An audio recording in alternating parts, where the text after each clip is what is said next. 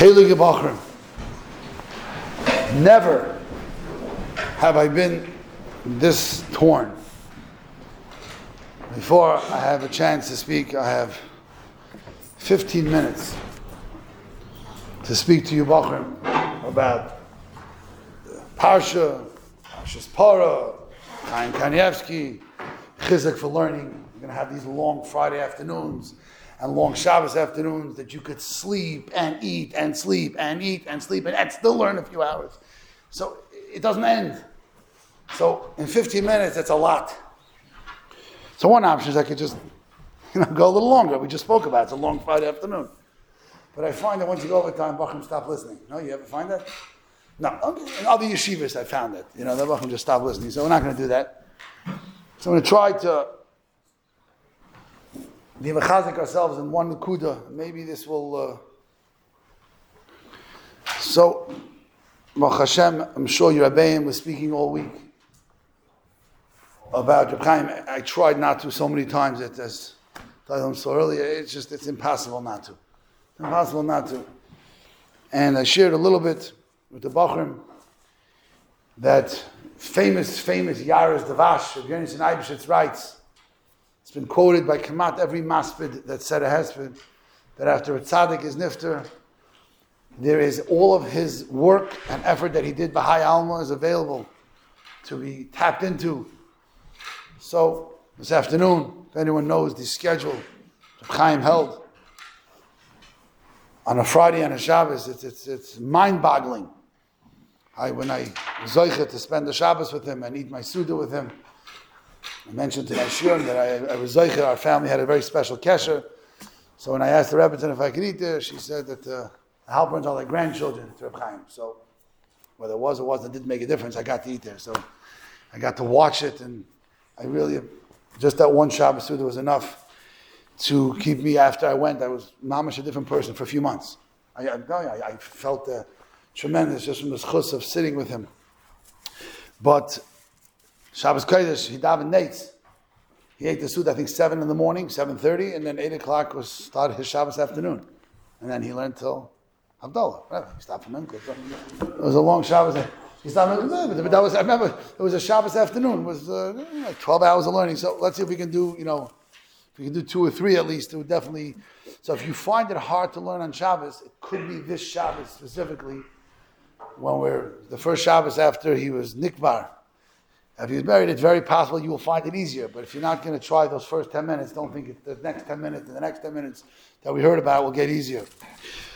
But it's Parshas Parah, and I want to share with you one nekuda to be mechazik in. Benegeh Reb Chaim, but benegeh Parshas Parah. Everyone knows that the Parah was a kapara for the ego. Chazal tell us, Rashi brings it from Moshe Darshan, Yavai Ein v'Kaneach Tzoyas B'nah. The mitzvah of Parah Aduma came to be mechaper for the chet ego. Ego's the calf, small. The cow, the Parah Aduma is the mother. So obviously the mother should come take care. How is it a kapara? And the Bachrim have to realize that the entire chet ego, says in Svarim, was a chesaron in Amunas Chacham. Moshe Rabbeinu says, I'm coming back. Wait for me. Came that guy and said, maybe Moshe Rabbeinu didn't know what he was talking about. Maybe Moshe Rabbeinu didn't chap. Maybe Moshe Rabbeinu. That was the beginning and the end of the problem. That's where all the problems started. How are we mechaper for making that mistake? And second guessing Moshe Rabbeinu. And second guessing, maybe he wasn't, maybe he doesn't know. The Parah Aduma. What's the whole Yisrael of Parah Aduma? Shlomo HaMelech, the Chacham Mikol Adam, who was able to understand 612 mitzvahs. Clear, he knew all the reasons behind all the mitzvahs. He said, this is too far.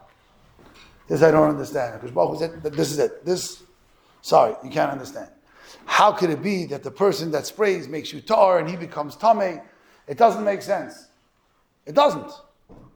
Red cow, burnt, the kash and Parah Aduma don't end. So everybody said, what's the point of it? You know what the point of it is? You don't understand. Hashem says so. That's the way it goes. That was a kapara for the chet of the ego that we were so busy that we needed to understand. and we needed to do. We have to be mechazik ourselves in Emunah. When you ask your Rav something, you ask a Rebbe something, you ask him out something, not always must you understand everything. There's a certain maturity you can say, I don't get it, but I think in 10 years from now I'll probably see why you're right. And those are the Bachim that steig, by the way. Those are the families that are growing. They have a Rav, they have a Rebbe, a Rosh Yeshiva, that's Yiddishkeit. When you have to understand everything and you have to know everything, it's a problem. I want to tell you an interesting story that happened to Chaim. You know what's unique about this story? What's unique about this story is the whole thing's on video. You can see the video. I never watched the video. I heard about it from a Yid who watched the video. Why is it on video? Because the person who's in the story is a brother-in-law of the Gabbai of Reb Chaim. So when his brother-in-law came in, he decided he's going to give his brother-in-law a present. And he gave him a video of his whole conversation with Reb Chaim. The entire story I'm sharing with you now is on video. For the guys who have no amunas chacham and don't believe the story. So I'm really feeding into a lack of chacham. I don't know why. Okay, I make mistakes. Instead of telling you this story is true, but okay. Listen to a ma'aser.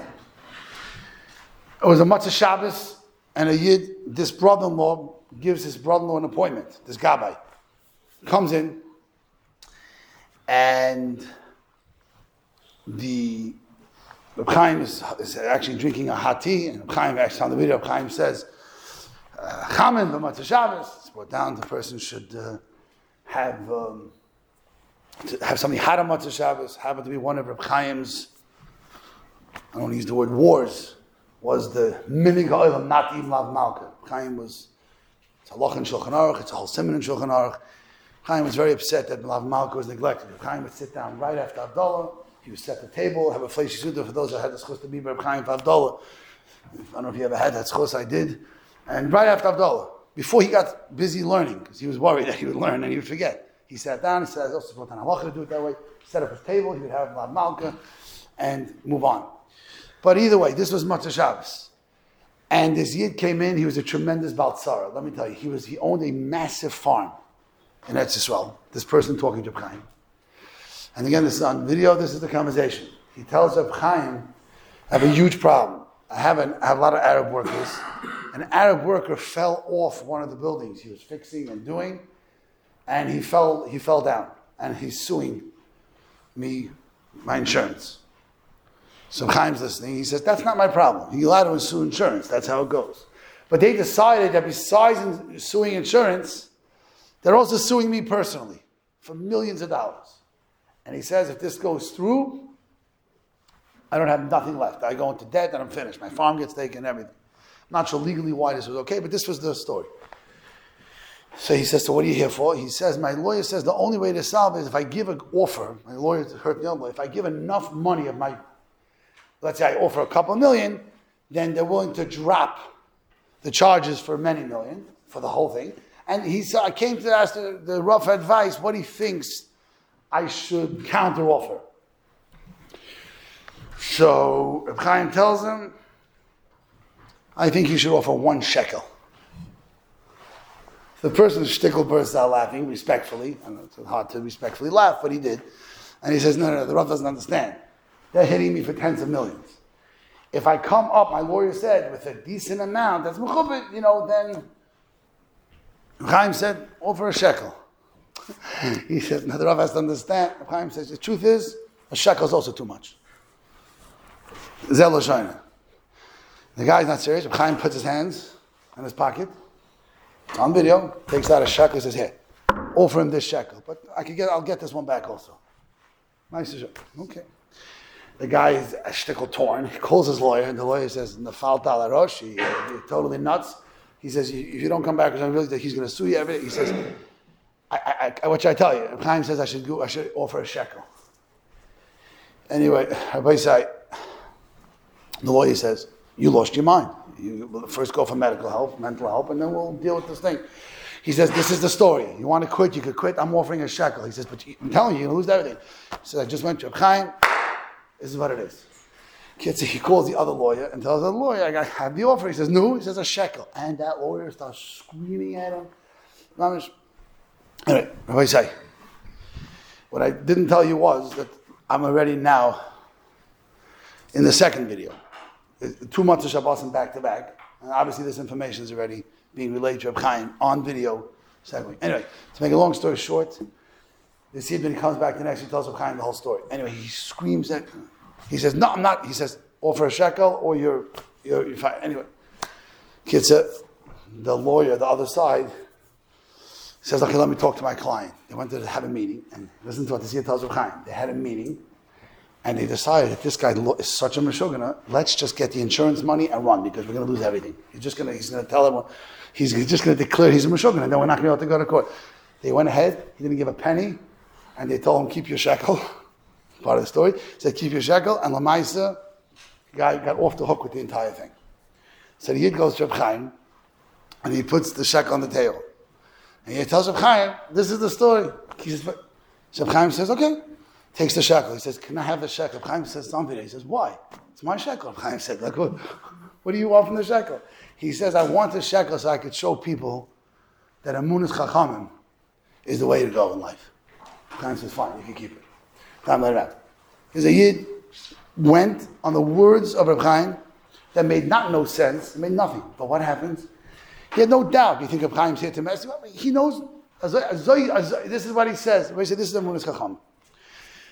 I'll tell you how I was inspired, why I'm sharing this with you. There was an article written in there's a newspaper in Yisrael called Globes, or a magazine, a newspaper, I think so.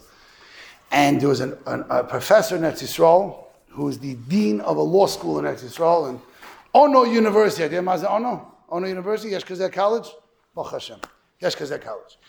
The Yesh Professor Sham, Dr. Yuval El-Bashan. You could Google him, okay? Don't. Anyway, so this Dr. Yuval El-Bashan is a Frai, totally secular. To quote him, he writes, he's a 4th generation secular Jew. Like he has a minute to be secular. Mamash and Messiah. And he writes that he's a big humanitarian and he fights for the poor. This is his big thing. And when he tried to find out who else cares about the poor, one of his frum students in the college told him that there's a Yid in Bnei Brak who really cares a lot about the poor. He raises millions of dollars a year for poor people. As a matter of fact, for those of you that had the unfortunate situation of seeing pictures of Reb Chaim for tzedakah organizations, he had zero, whatever they want. He used to take pictures of him standing, sitting with matzahs and mor and lulav and eshik. They told him that they'll be able to make money for people if he does those pictures. And Reb Chaim did it like a tzaddik. If you go to his house, this Yid, this professor writes him, he wrote a Hesped in the Globes magazine. And he writes that he remembers the first time he went to Reb Chaim, he said he was expecting to see $1 million house with guards, because he heard that he has 1 million followers on Twitter, not Twitter, but 1 million followers in his lifetime. He said he's a very wealthy guy. He said he walked into the house, he was horrified. And then, if you ever went into the house, whatever you imagine, as I told someone yesterday, the Rebbe used to kasher her chickens on a board on her bed. That was the kitchen. There was no room in it. People offered him how. Anyway, so he said first thing that he hit him was amazing. He walked in, and he says that he asked the gabbai, "So how much is my visit?" And the gabbai looked at him like he goes, "Charge." He says, "What? The rabbi doesn't take money?" He says, "Nothing." He says, "What if I want to give?" He says, "This pushki's day. You can pick who you want to give money to. The rabbi doesn't take a penny." And he writes an article how he said he stood down there at the steps watching broken people come out smiling. That's what he said. He said, I stood down he said I was there multiple times, and I stood down there watching. The only thing I'll tell you that he writes, he says there were 2 particular things, I'm quoting him, there are 2 particular things that impressed me. The first one is that a person who learns is satisfied with so little, has nothing, and he's a role model for millions of people. He said, I couldn't help contrast him to the celebrities that our hollow world follows. He said, this filled me with envy. That's what he writes. He pashut so real. He says, I look at this celebrity, I look at art. And then he went on, and he spoke about the people shining on the way down. And this is the point I want to bring. The end of he has a plea he asks from the Haredi world. Now, buddy, this is circulated on many of the Hamish news outlets. That's how I know about this article. I don't read Globes magazine. I didn't even know it existed until I saw this article. And I'm not a follower of Dr. Yuval El-Bashan yet. Okay? I am very impressed with him that he had the gevura to write such an article. Not stam impressed with him. To say that he's living a lie and a sheker and there's real life out there and he's not part of it.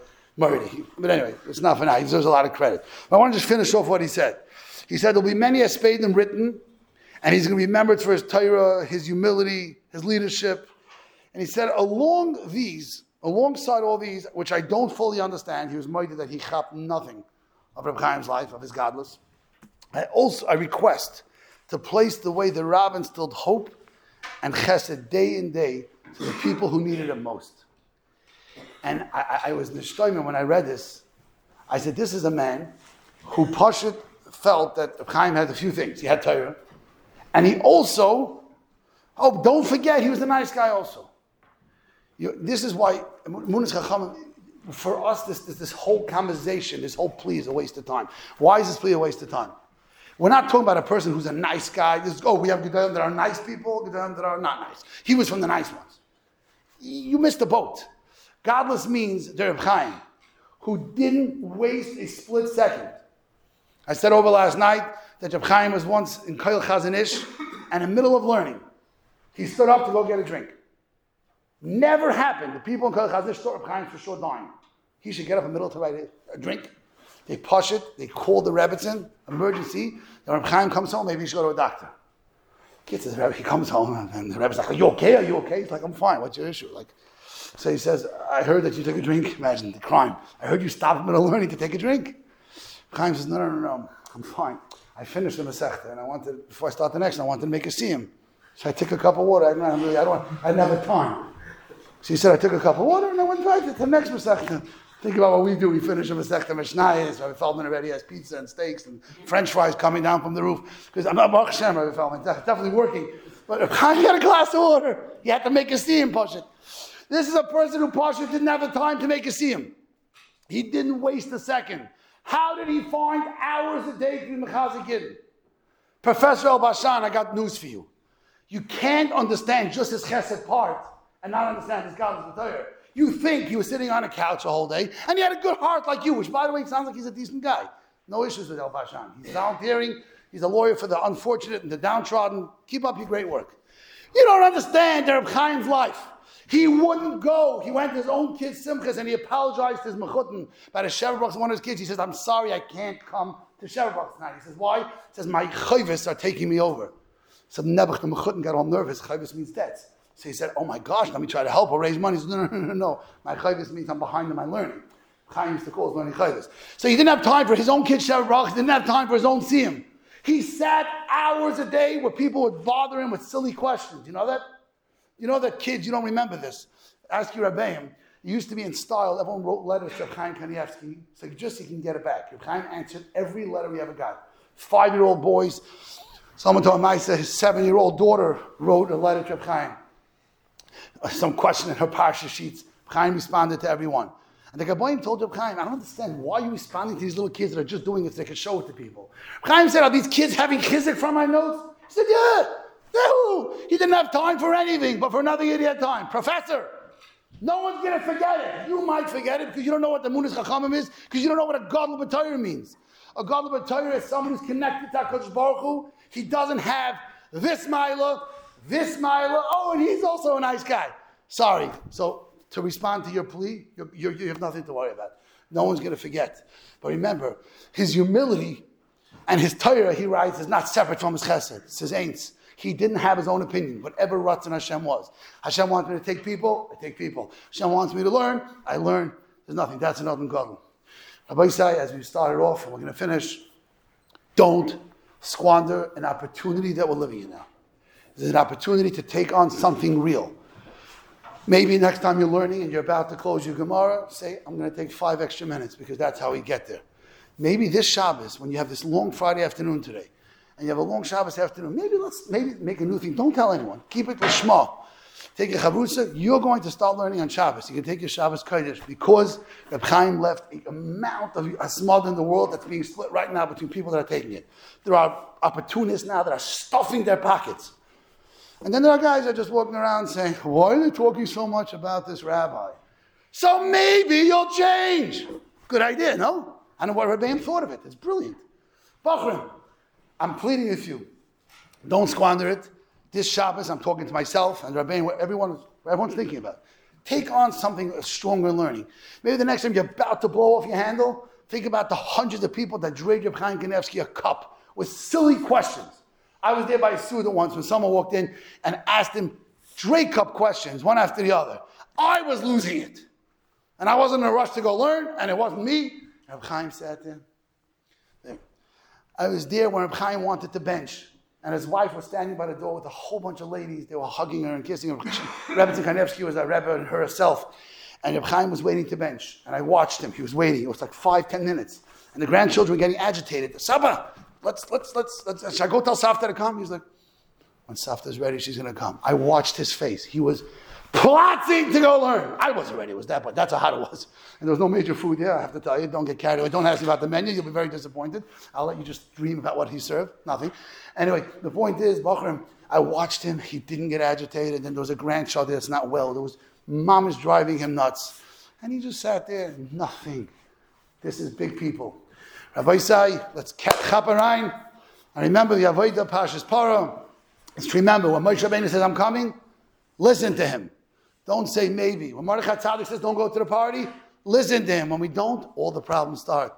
In the schus, Be'ez Hashem, of us taking in, we will be Zoche Be'ez Hashem to reunite with him, Yisrael, Kodesh.